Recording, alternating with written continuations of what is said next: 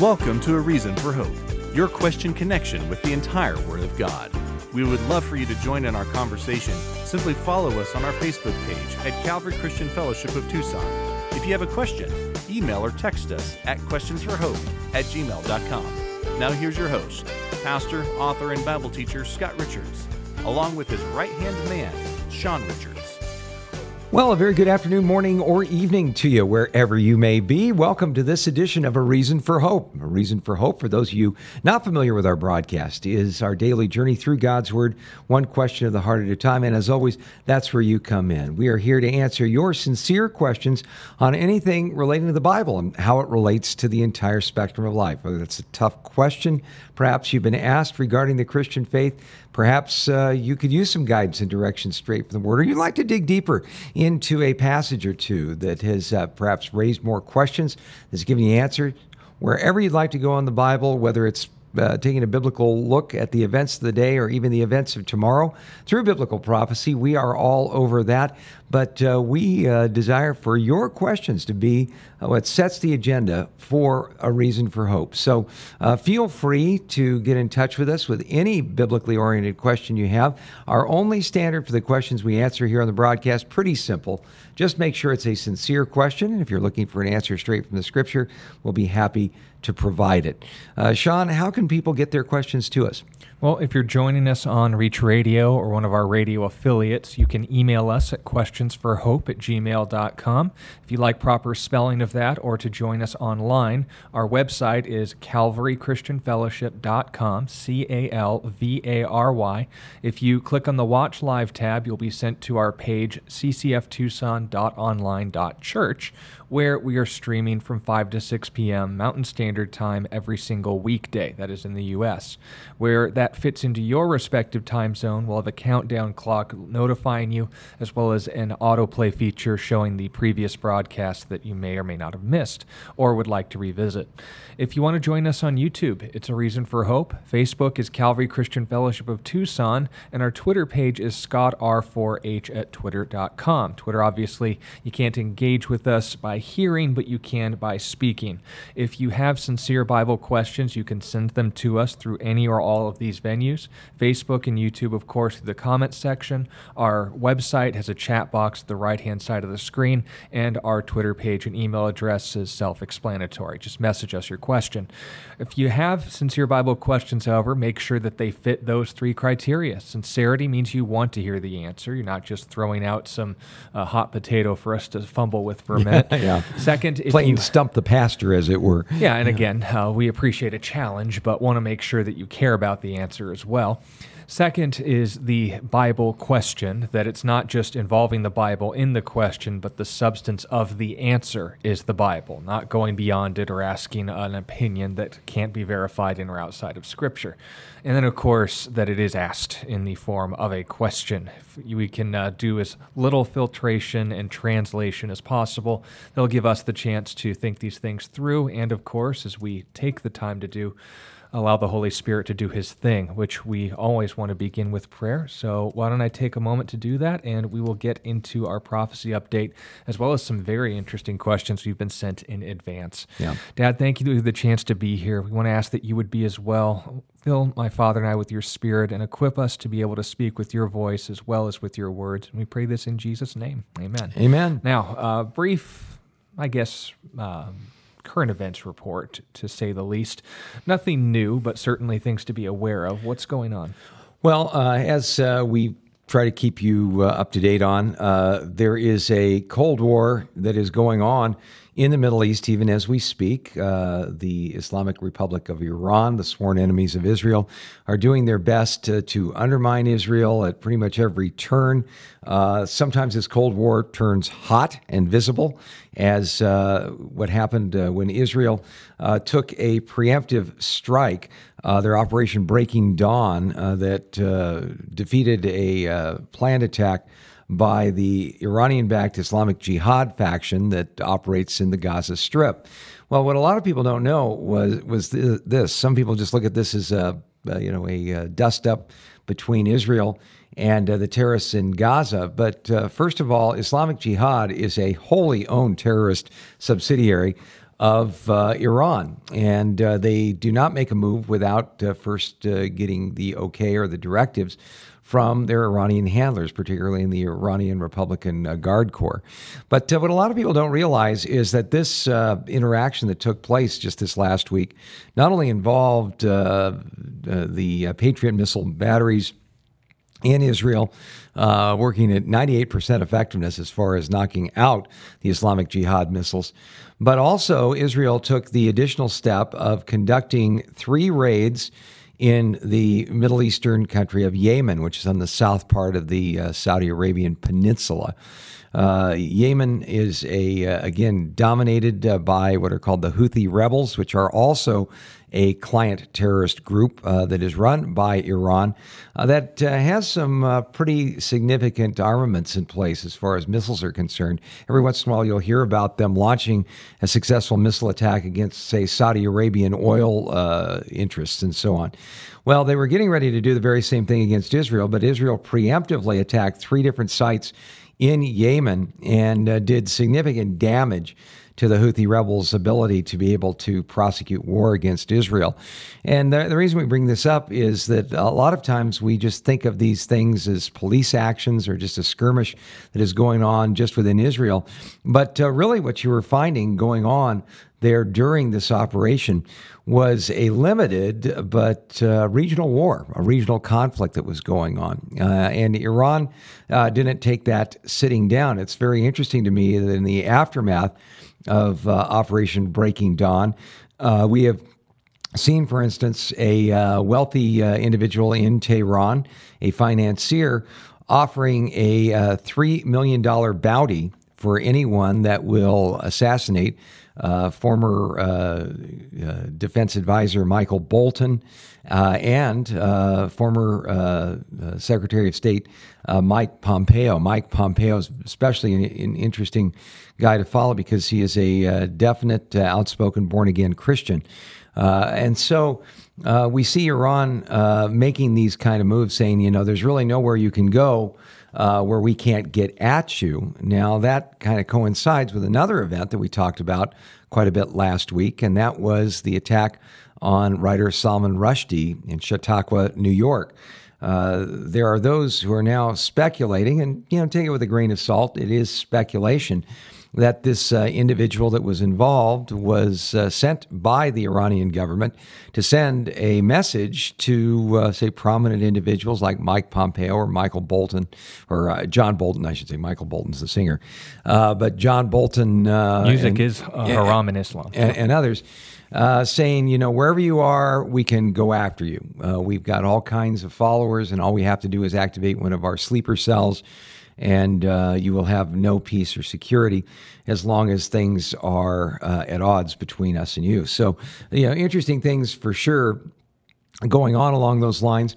As you know, the Biden administration is doing its best to jumpstart the so-called Iran nuclear deal that was the centerpiece of Middle East policy under the previous Obama administration. Things are not going pretty well for one reason. The Iranians believe that they can grind the Europeans and the United States to more and more concessions, and they're doing an excellent job of that, by the way. There was an interesting analysis about what's going on in these negotiations as far as putting a cap on Iran's mad dash towards becoming a nuclear power and using those nuclear weapons to exterminate what they call the great Satan and the little Satan. The little Satan is the Zionist entity, that is Israel. The great Satan, the United States.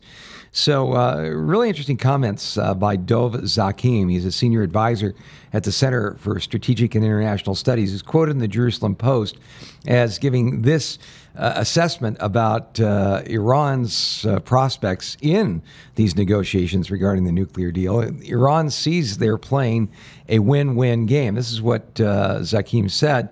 If the U.S. agrees to compensate Iran in the event that a future president walks away from the deal, and that's one of the things Iran's pressing for, Iran wins. if the International Atomic Energy Association, agency, I should say, investigation into the Iran nuclear program is stopped, which they say is a non-negotiable for them. The IAEA has revealed that they found uranium, enriched uranium, in some of their inspections. They are saying that has to stop, and the IAEA has to recant the idea that they found these actual nuclear samples. If they do that, Iran wins. If the Revolutionary Guard Corps is taken off the terrorist list, Iran wins. And if the deal collapses and Iran proceeds with its nuclear weapons program, Iran wins that one too. Well, the only solution to all of this is for Iran to be confronted by a unified West with a take-it or leave-it deal that will either force Iran to go headlong into building their nuclear weapons program or experience such severe sanctions economically it could destabilize the rule of the Mad Mullahs. That's the only card left on the table. Personally, this is my opinion, take it for what it's worth, I don't see the powers in the West having that kind of resolve. So I think you're going to see Iran having their cake and eating it too. Iran realizes that a weakened West is something that they can exploit. And one of the things that you discover from just the interactions historically that Iran has had with the West is any kind of perceived weakness in the West is an invitation for them to assert their dominance and to continue to pursue their agendas. So pray for the peace of Jerusalem. Pray that the Lord intervenes and protects Israel and, by extension, the United States from a nuclear-equipped Iran. Some people say, well, do they really have the ballistic missiles necessary to hit the United States from Iran right now? Don't need to. All you need to do is, say, for instance, put one of these nuclear weapons on a boat and sail it into New York Harbor. You can do incredible damage that way. So their goal is not to wipe out the United States. They know they can't do that. But their goal is to rally the troops, so to speak, and try to stir up what they believe is the last days and the end times, according to Islamic theology, that the 12th Imam, their Muslim Messiah, for lack of a better term, is going to reveal himself when all nations of the world are at war. Well, what better way to do that than stirring up a war between the United States and entities and powers in the Middle East? So that's the way these people think. They believe that death is a reward. Martyrdom is the only way, correct, Sean, that you can guarantee that you're going to go to Islamic heaven, correct? Yeah, very, very brief history lesson for you. It was at the famous Battle of Badr. That's B-A-D-R, no other vowelization there. And you can look this up in Islamic sources. The most prominent would, of course, be Sahih al-Bukhari, the Hadith narrations, and the Sunnah, which Sunni Muslims emphasize as well, but Shia also acknowledge early Islamic history, the most prominent of which is available for free online in History of Al-Tabari. That's A-L-T-A-B-A-R-I. But in History of Al-Tabari, it notes that there was an incident, and this followed through with the Battle of the Trench and many others, that justify suicide bombings today, and I'll mention that as well in a moment. But the mindset is, when Muhammad was seeking vengeance on the Meccans for not venerating his God, despite the fact he had made no quiet terms that he planned to conquer all of them, he promised, and this was the only time that such an assurance was made, except to those of his close companions, this is just as a broad rule, if anyone gives his life in Allah's cause, then he is guaranteed paradise. Unfortunately, of course, to the people he spoke those words to, and people he even directly promised paradise, the Caliph Abu Bakr said, even if I had one foot in paradise, I would still fear Allah's deception, that I was just being tricked by Allah, who is known by one of his 99 names, Al-Makr, the greatest of deceivers. So the point of emphasis is that Muslims don't have any assurance of salvation. One of the the five pillars, of course, but the 6 articles of faith is belief in predestination, that Allah's will for your life and Kismet, afterlife, right? will ultimately be decided for you regardless of your actions or intentions. But the greatest evidence for that is martyrdom, and of course that is something that warrants a lot more carnal rewards than most in the Muslim perspective. Now, when we see future battles, like for example when Muhammad started employing catapults, there was the risk of Muslims dying in battle as a result of collateral damage, and he said anyone who dies in the way of jihad, as a broad camp, whether they die as the result of the jihad or in committing the jihad. Thus, Muslims have no problem attacking sites that may also involve the lives of other Muslims. There is literally no place safe, apart from those who, of course, have a saving relationship with Jesus Christ, and of course, those are the number 1 targets, or number 2 compared to the Jews. That's another reinforced point.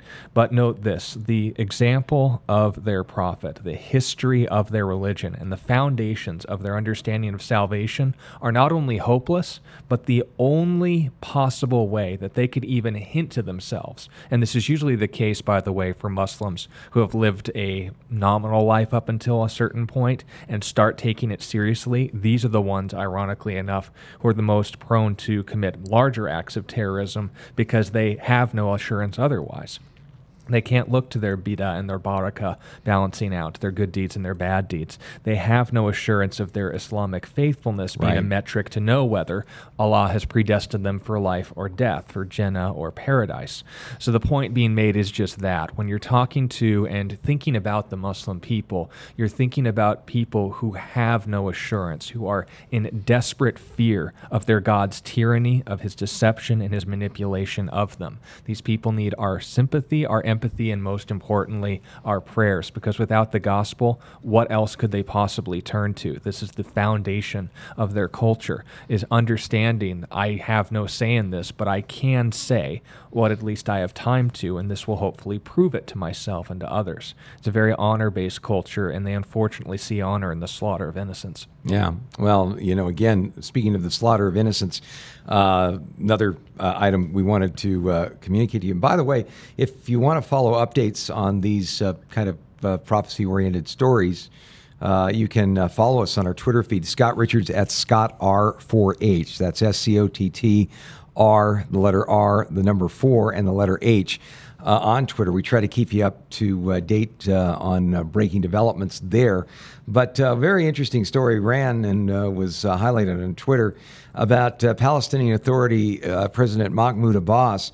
He was speaking at a press conference in Berlin when asked by a journalist if he would personally apologize for the 1972 Olympic massacre in Munich, the famous Munich massacre, where 11 Israeli athletes and coaches and 1 West German policeman were slaughtered by a group called Black September, which is part of Abbas's Fatah Party, founded by Yasser Arafat. Well, this September marks the 50th anniversary of the Munich massacre, and if you're from my generation, we always used to love to watch the Olympics. ABC always used to cover it. Jim McKay was such a wonderful anchor as far as making the events just flow. But Jim McKay just did an outstanding job, not just as a sports journalist, but as a journalist in general, kind of headmanning the coverage of the awful events that took place during that day. So, Mahmoud Abbas there in Berlin, Germany, of all places, put on the spot, if you will, decided to do what a lot of politicians do when confronted with a very embarrassing personal question. He essentially did I'm really glad you asked that question, and then went off on a different direction. And the different direction really stirred up some dust, especially in Germany. He said from 1947, this is how he answered the question about the Munich massacre. From 1947 to the present day, he said Israel has committed 50 massacres in Palestinian villages and cities, standing right next to German Chancellor Olaf Scholz, and said 50 massacres, 50 holocausts. And until today and every day, there are casualties killed by the Israeli military. You keep using that word. I do not think it means what you think it if means. you really want to offend people in Germany, right? You want to jab at a very sensitive wound. Mention the Holocaust, especially in a way that demeans the actual event. Chancellor Scholz did not immediately react to Abbas on stage, but later tweeted, "I'm disgusted by the outrageous remarks made by Palestinian President Mahmoud Abbas. For us Germans in particular, any relativization of the singularity of the Holocaust is intolerable and unacceptable. I condemn any attempt to deny the crimes of the Holocaust."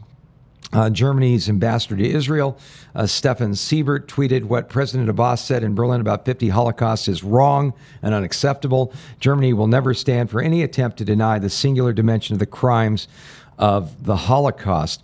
Prime Minister Yair Lapid of Israel said Mahmoud Abbas accusing Israel of having committed 50 Holocausts while standing on German soil is not only a moral disgrace, but a monstrous lie. 6 million Jews were murdered in the Holocaust, including 1.5 million Jewish children.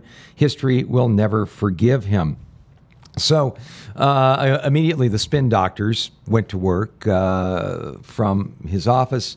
Abbas staff said President Mahmoud Abbas reaffirms the Holocaust is the most heinous crime that has ever occurred in modern human history. His answer was not intended to deny the specificity of the Holocaust, which was committed in the last century and is condemned in the strongest terms. What is meant that by the crimes that Abbas spoke of are the massacres committed against the Palestinian people since the Nakba by Israel forces, crimes that have not stopped to this day. Well, the term Nakba is a word in Arabic that refers to catastrophe. It literally means the establishment of the nation of Israel. They consider that to be a complete and total disaster. The Jews exist. What a crime. This is not the first time that Abbas has gotten into hot water over anti-Semitic remarks. As a doctoral student in the Soviet Union in the 80s, he wrote a thesis that alleged a secret relationship between the Nazis and early advocates for a Jewish state. He claimed that the Jewish people were not persecuted because of their religion.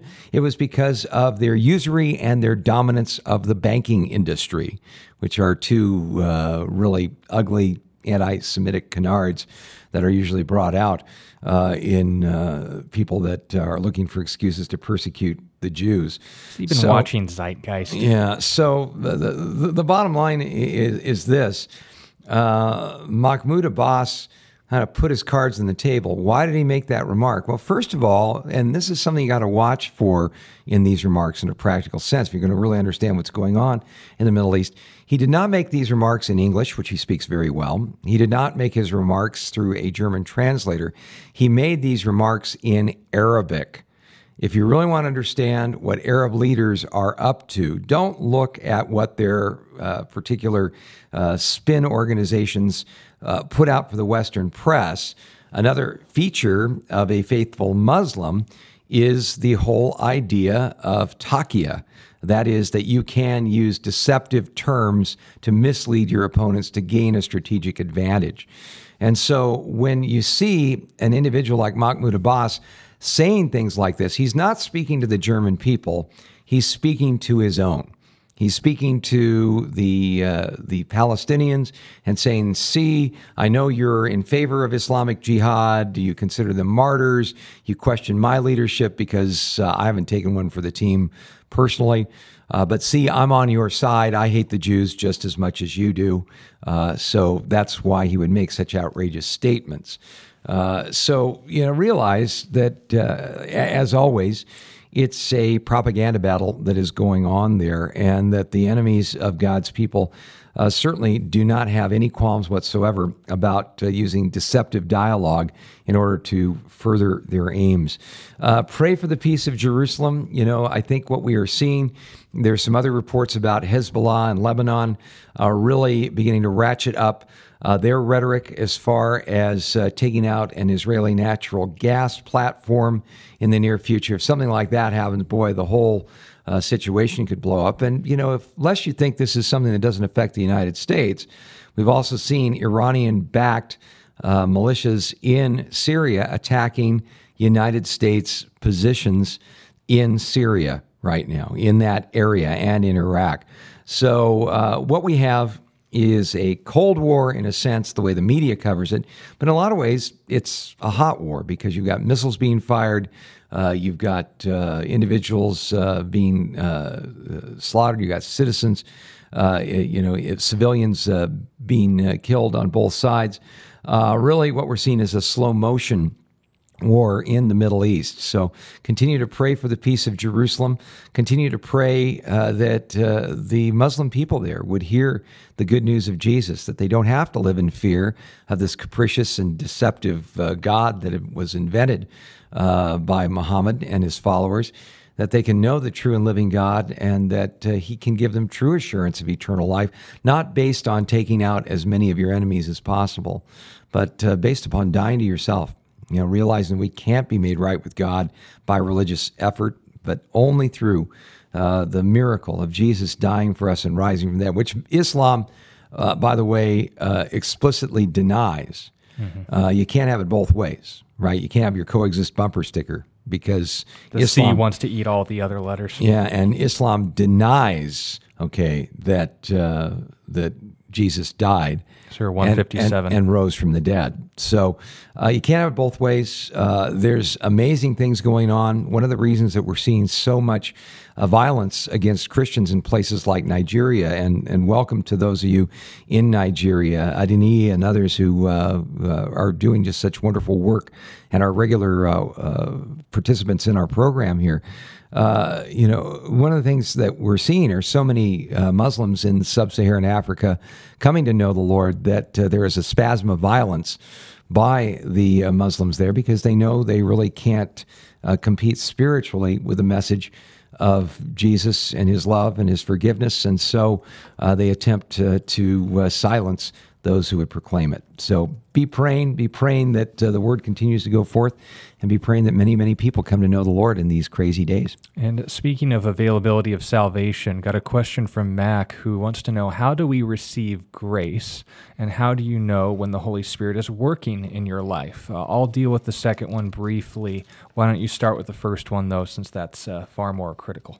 Yeah, well, probably one of the most wonderful verses that talks about grace and how we receive it. Really kind of gives us a blow-by-blow description of how grace becomes a reality in our life. It's found in the book of Titus, chapter 3. In Titus chapter 3 and verse 1, Paul writing to his protege Titus, who was there in Crete, a tough mission for sure, sharing in that particular region, said this: "Remind them to be subject to rulers and authorities, to obey and be ready for every good work, to speak evil of no one, to be peaceable, gentle, showing all humility to all men.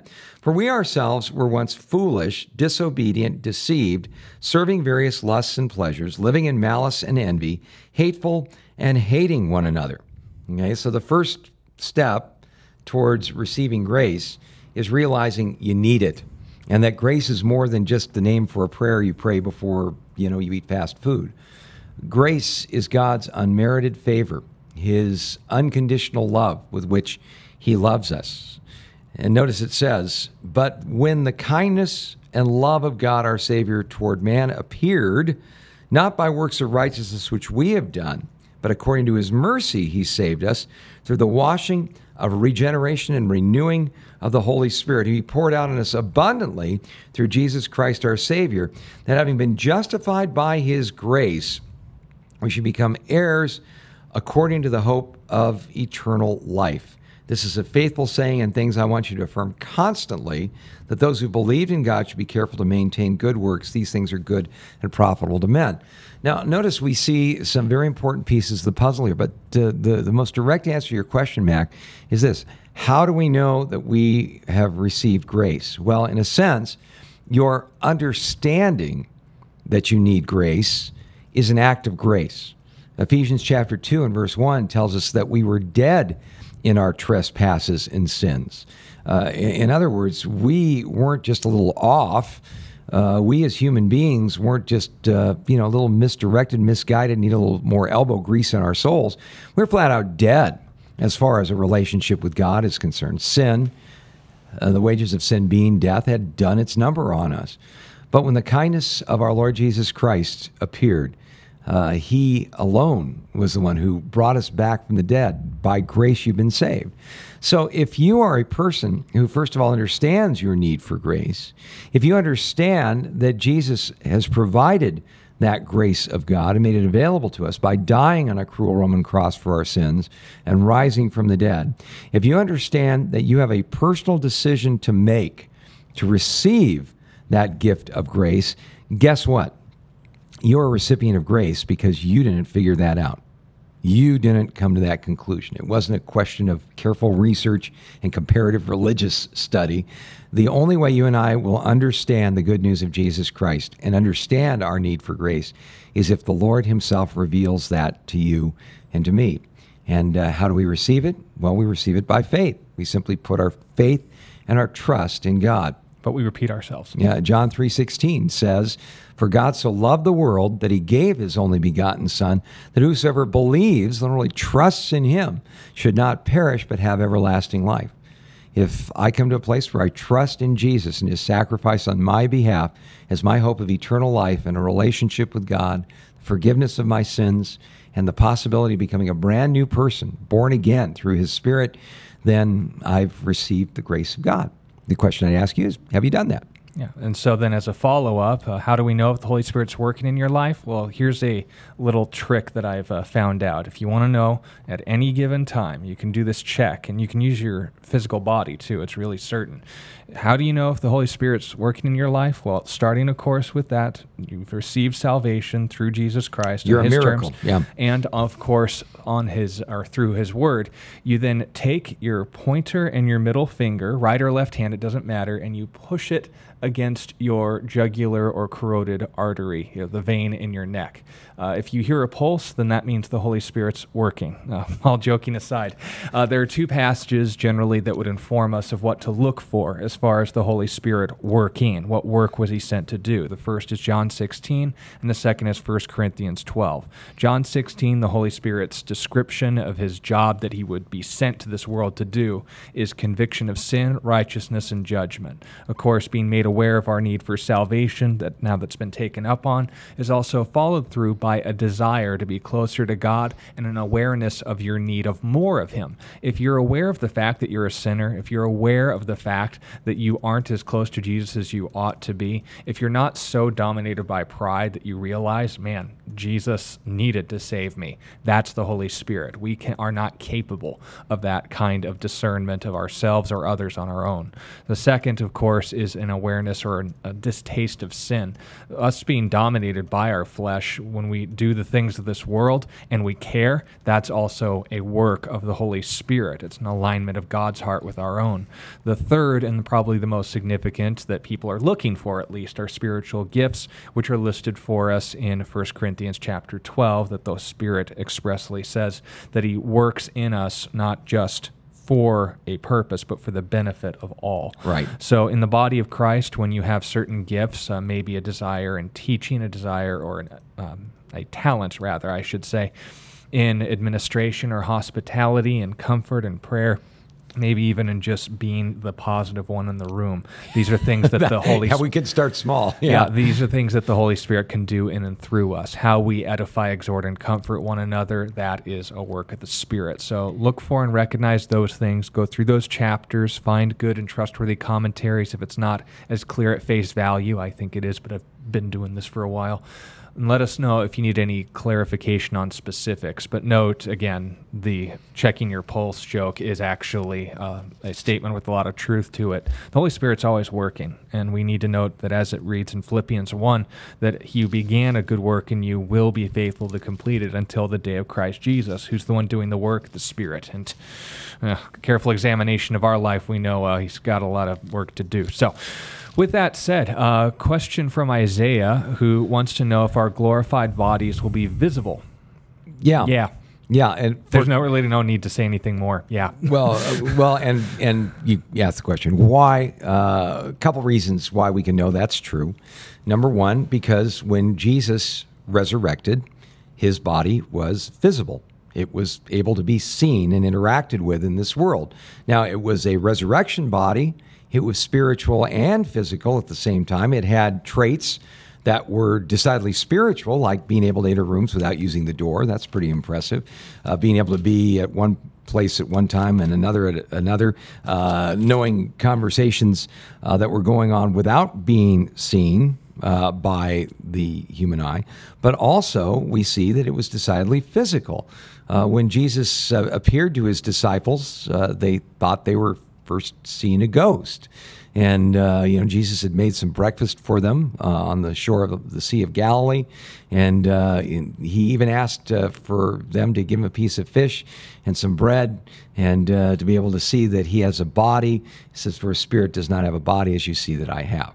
So, since we're going to be like Jesus, we will have not just the capability of interacting with the physical. Our resurrection bodies will be more than just physical, limited like they are right now.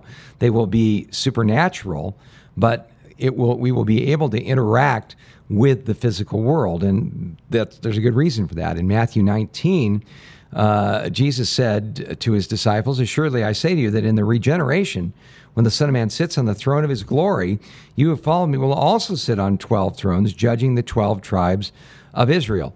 So if the disciples, for instance, in this case, judging the 12 tribes of Israel, us ruling and reigning with Jesus in his 1,000-year reign is going to involve us interacting with the physical world, and you can't really give the orders and direct people without them being able to see you or hear you and so forth. Really good evidence to suggest there that we will be able to be seen. We won't just be spiritual. We will have resurrection bodies, and if you want to dig more into that, the nature of that, 1 Corinthians 15 is a great place to go. Right. And again, as further clarification to, I guess, just hammer the point home, 1 John chapter 3, 1 through 3 clarifies, especially in verse 2, that when we see him, we all shall be like him. We won't be deified, but we will be modeled based off of what we saw him revealed after his resurrection. Right. We shall be in expectation of that. Let us know if that's clear, Isaiah. Now, here's one I've been looking forward to answering. Question from Bob. Haven't heard from you in a while, brother. Thank you for sending the question. He attached a letter to the editor in our local newspaper, first mistake, and dealing with whether or not there's a soul present in an impregnated egg after conception. The writer stated this idea is not biblical. The ancient Hebrews didn't believe in an afterlife, and he cites, of all places, Ecclesiastes 9, 4 through 10. The letter went on to cite other scriptures that may or may not support the existence of there being a soul at the moment of conception. Now, this is where the quotations get in. He's not too sure what the author intended, but he said, quote, "The idea that we can know better without any scriptural warrant is typical holier than thou." So he's asking for specific scriptural proof. What would be your take on this topic? But more importantly, does the Bible say... Thank you, Bob, for the question.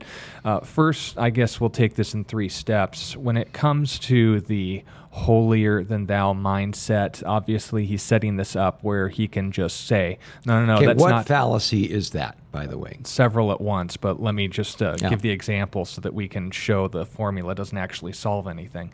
When someone's demanding exact words, when someone's saying, no, that doesn't qualify for the exact warrant I'm looking for. You'll see this with Muslims when they say, where did Jesus say, I am God, worship me? In those words. You can go to John 5:23 where it says, if you don't worship me as you worship the Father, you don't worship the Father or the Son. But they'll say, no, I don't care about that. Where does he say, I am God? I'm looking for those words in that order. So in this situation, this writer is saying, I want to see a scripture that says the moment of conception is when the soul enters the body. Which is, of course, ridiculous because terms like conception, terms like zygotes or eggs or sperm or these sort of things are modern scientific identifications, and these would be the sort of things they'd overqualify without stating that. So be aware of those kind of, I wouldn't even say word games, just these slimy cop-outs. And I mean that because when someone is talking to you but not talking to you, there's nothing more disrespectful. So make sure that you're talking to someone who's actually listening. If they put this kind of criteria up, they're not listening. Don't waste your time. So would this be an example of the Texas sharpshooter fallacy we were talking about yesterday? No, that would be in this reverse. Person has pretty much decided that the Bible doesn't speak to this issue, And so because the Bible doesn't speak to this issue they've already made up, whatever example you give to them, they'll say, no, you're just proving my point. It would be in reverse. I would say, for instance, the Bible is pro-abortion. They would make that claim and then draw the target around it and saying, it says that Adam became a living soul when God breathed into his nostrils. Therefore, I'll overemphasize breath and I'll minimize the passages. Psalm 139, for instance. Yeah. And that would be an example of the sharpshooter fallacy. This kind of logical error isn't really logic, it's just lying. But that's, again, not a fallacy, that's just false. Yeah. Note this point, though. If someone brings that structured objection up to you, they're not listening to you, or they're reciting it from someone who's insincere. Make sure you note the difference, but be careful talking to someone like that. This person works in the news, so you be the judge. But the second one very much amuses me when he says the ancient Hebrews didn't believe in an afterlife.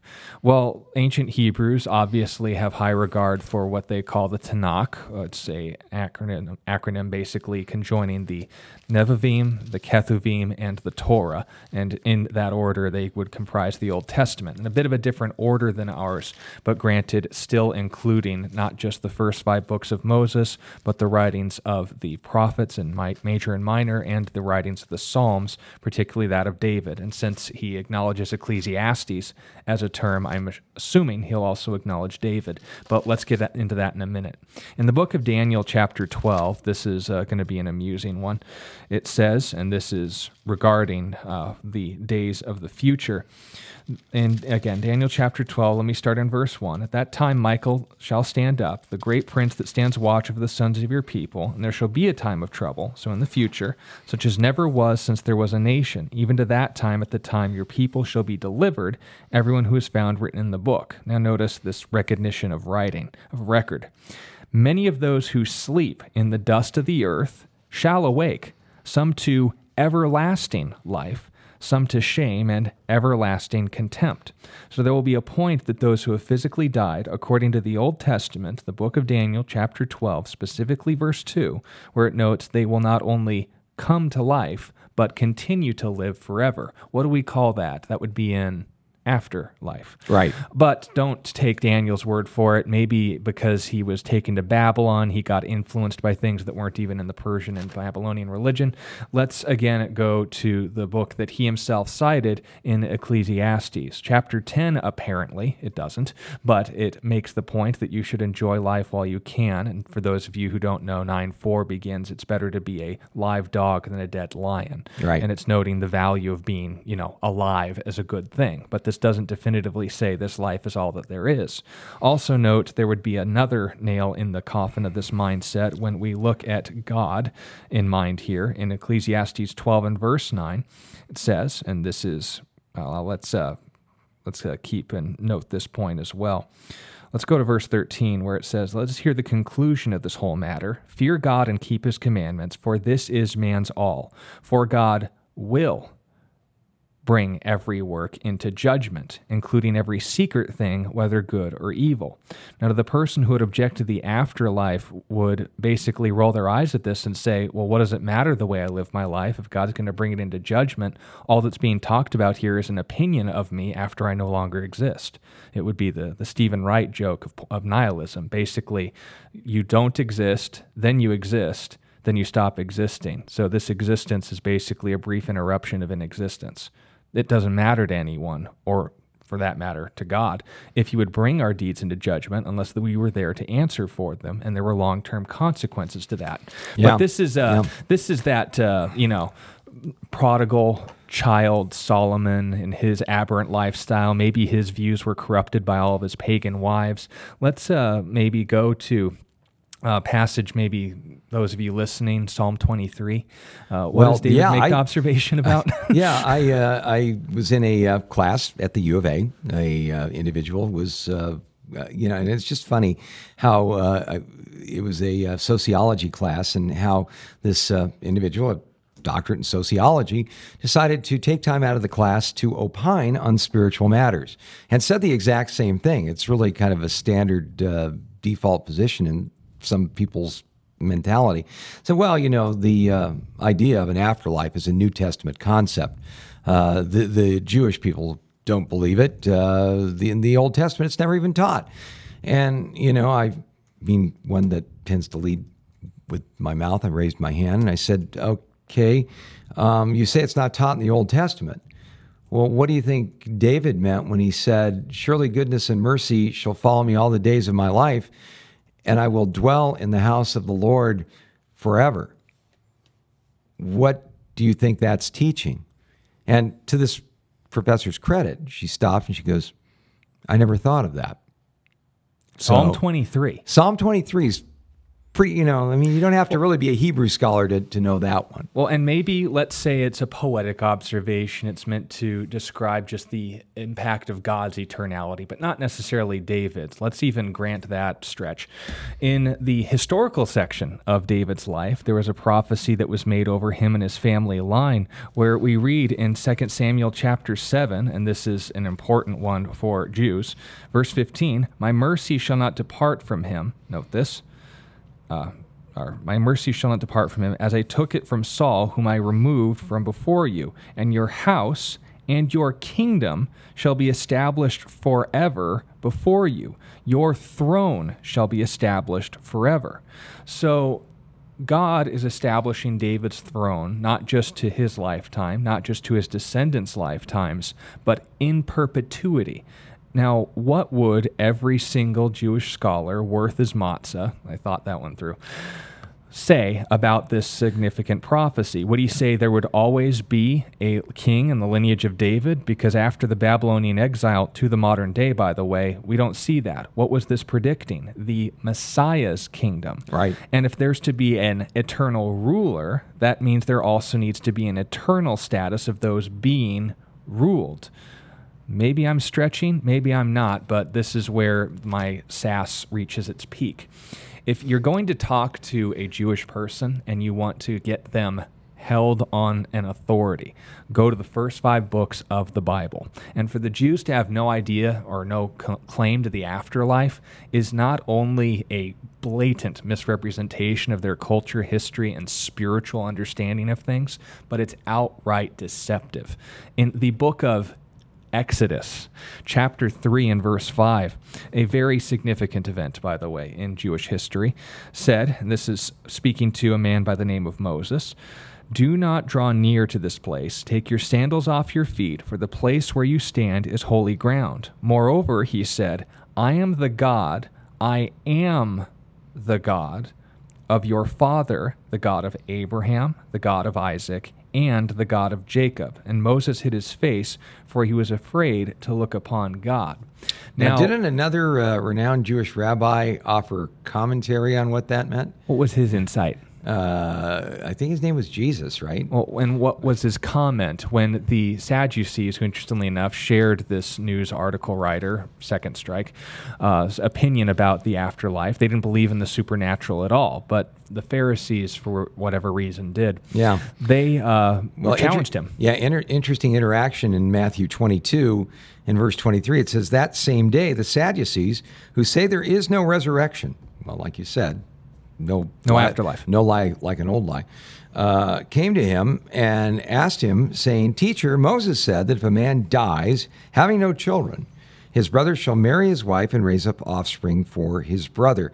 Now, this refers to what was known as the law of the brother-in-law. The Levirate. It's described in Deuteronomy 25. Also in the Torah. That if a man died without children, his brother had to marry the wife and then have a child to keep that man's posterity alive. So you better believe if your brother was starting to date somebody, you'd take great interest in his selection because you never knew how this was going to affect you personally. So this is not a stretch. This is not something that is unbiblical. This was a law of Moses. And before you start preemptively making the objection, but now you're in your New Testament, remember this is a commentary by a recognized rabbi. Even if you go to the Talmud and note that Jesus was a sorcerer and a false teacher, if the false teacher makes a true observation, you got to deal with it. What was their objection first? Then what was his response? They said, "Now there were with us 7 brothers. The first died after he was married and had no offspring, and left his wife to his brother. Likewise the second also, and the third, and even to the 7th." Levi, what was she feeding them? Yeah, Levi Lesko had that interesting observation. Man, what a bad cook. "Last of all, the woman died also. Therefore, in the resurrection, whose wife of the 7 will she be? For they all had her." Now, we do see polygamy practiced in the Old Testament, but it was a patriarchal society. The idea of having one woman having 7 husbands was absolutely abhorrent to their first century sensibilities. It was a non-starter. That's why it was such a difficult question for the Pharisees who believed in a resurrection to answer, when the Sadducees, who did not, would use it against them. They consider it their unanswerable question. It would make absurd the idea of an afterlife because it had to reconcile these sticky businesses. Yeah. So how does Jesus deal with it? Verse 29, Jesus answered and said to them, "You are mistaken, not knowing the Scriptures nor the power of God. For in the resurrection they neither marry nor are given in marriage, but are like the angels of God in heaven." Now here's where we get to the Exodus passage. "But concerning the resurrection of the dead, have you not read what was spoken to you by God, saying, I am the God of Abraham, the God of Isaac, and the God of Jacob? God is not the God of the dead, but of the living." And we are told in the parallel accounts, the Pharisees said, "Well spoken, sir." They'd never thought of answering that question in that way. And they hated Jesus, right? Right. But so, again, speaking to the individual that you wrote this letter to and that responded with the claim that Jews didn't have a belief in the afterlife, again, I'll make this response as much as I have to. One moment. The phone connect. And we'll, of course, have this checked out once we have a soundboard in function. And I'm going to abuse that thing to kingdom come. Yeah. Well, that's it, mister. You just lost your brain privileges. But now as a follow-up, then regarding the issue of life at conception, also in the Old Testament. Well, let me add one other thing to this. Just one more thing. Because just one more thing, like Columbo would say. When someone brings that sort of thing up, and they make these bold statements, you can say, well, no less an authority than Jesus, who was very well versed in Judaism of his day, disagreed with you. Inevitably, they'll come back, Bob, with something like, well, we know a lot more about Judaism than they did in Jesus' day. And, the response that you have to have, and stick to your guns on it, is just to say, so you're telling me that you know more about the Bible and what the Jews believed about the Bible than Jesus did. And inevitably, they'll have to say, well, yeah. Well, the best answer, and I borrow this from Chuck Smith, is I really have nothing more to say to anyone who's so narcissistic they think they know more about spiritual issues than Jesus Christ. Or, as we saw in the first issue, is so willfully ignorant they would set up an impossible scenario like, I demand exact words to prove a point. Yeah. But now let's get to the third issue. When the Old Testament talks about life at conception, what are some passages to keep in mind? Well, I think as far as the Old Testament is concerned, Psalm 139 is absolutely devastating to the case of saying that preborn life is not spiritual life. King David, speaking about his coming into the world, had some really interesting things to say about the entire process. He said this in verse 13 of Psalm 139. He says, "For you formed my inward parts, you covered me in my mother's womb. I will praise you, for I am fearfully and wonderfully made. Marvelous are your works, and that my soul knows very well. My frame was not hidden from you when I was made in secret and skillfully wrought in the lowest parts of the earth. Your eyes saw my substance being yet unformed, and in your book they were all written, the days fashioned for me, when as yet there were none of them." So not only moral culpability and standing before God, but a status and a lifetime that God is aware of, which is the definition of spiritual life. Right. So, once again, those that get into the whole, when does life begin, and is that happen at quickening, like some would say, when the baby begins to move? Does it begin at fetal heartbeat? Does it begin when the baby can feel pain? No, I just think one of the best ways to go through all of this, and it was fascinating you ought to look this up online because I think it's Sean Dillon, who's one of the founders of the Babylon Bee, was on Joe Rogan's podcast. They got into this whole discussion about abortion. And Joe Rogan brought up the whole idea about saying, so you're saying that, like, if my 14-year-old daughter was raped, that she'd have to bring this baby to term. And the thing that I really loved about how Sean Dillon responded to this was that he didn't back down. He just said, well, I believe that life begins at conception, that everything that makes us human happens then, that there's no difference between us pre-born and post-born as far as human dignity is concerned.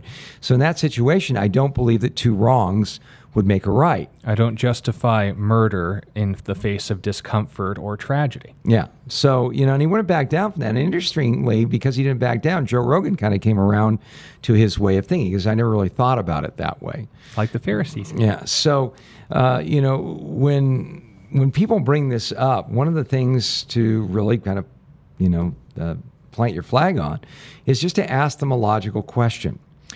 When did your life begin? At what point did your life begin? And if they say, well, nobody can know that. Yeah, we can know that. We can know it scientifically. The moment you have a fertilized egg, you have an entity with 46 chromosomes. No scientist is going to call that an it.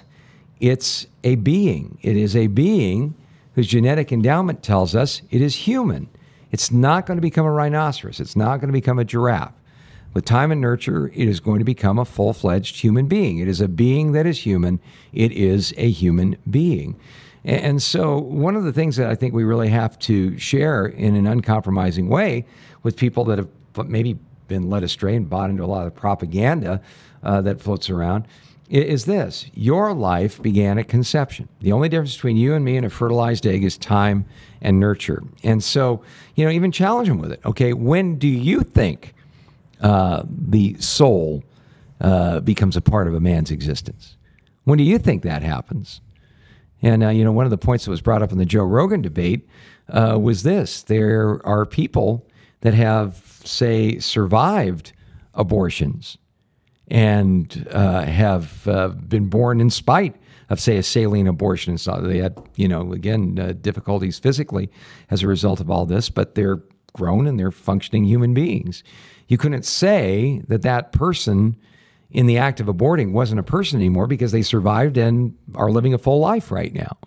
So when people start to play these semantic games about these sort of things or say, well, I think it begins at this point, at fetal heartbeat, or I begin with fetal pain. Well, where do you get that?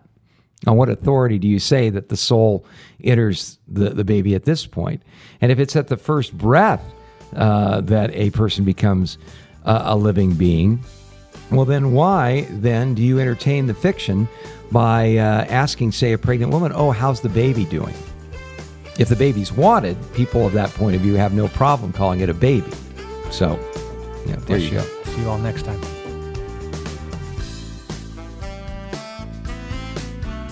You've been listening to A Reason for Hope. Thank you again for joining us as we continue our journey through God's Word, one question of the heart at a time. Until we meet again, we would love to connect with you.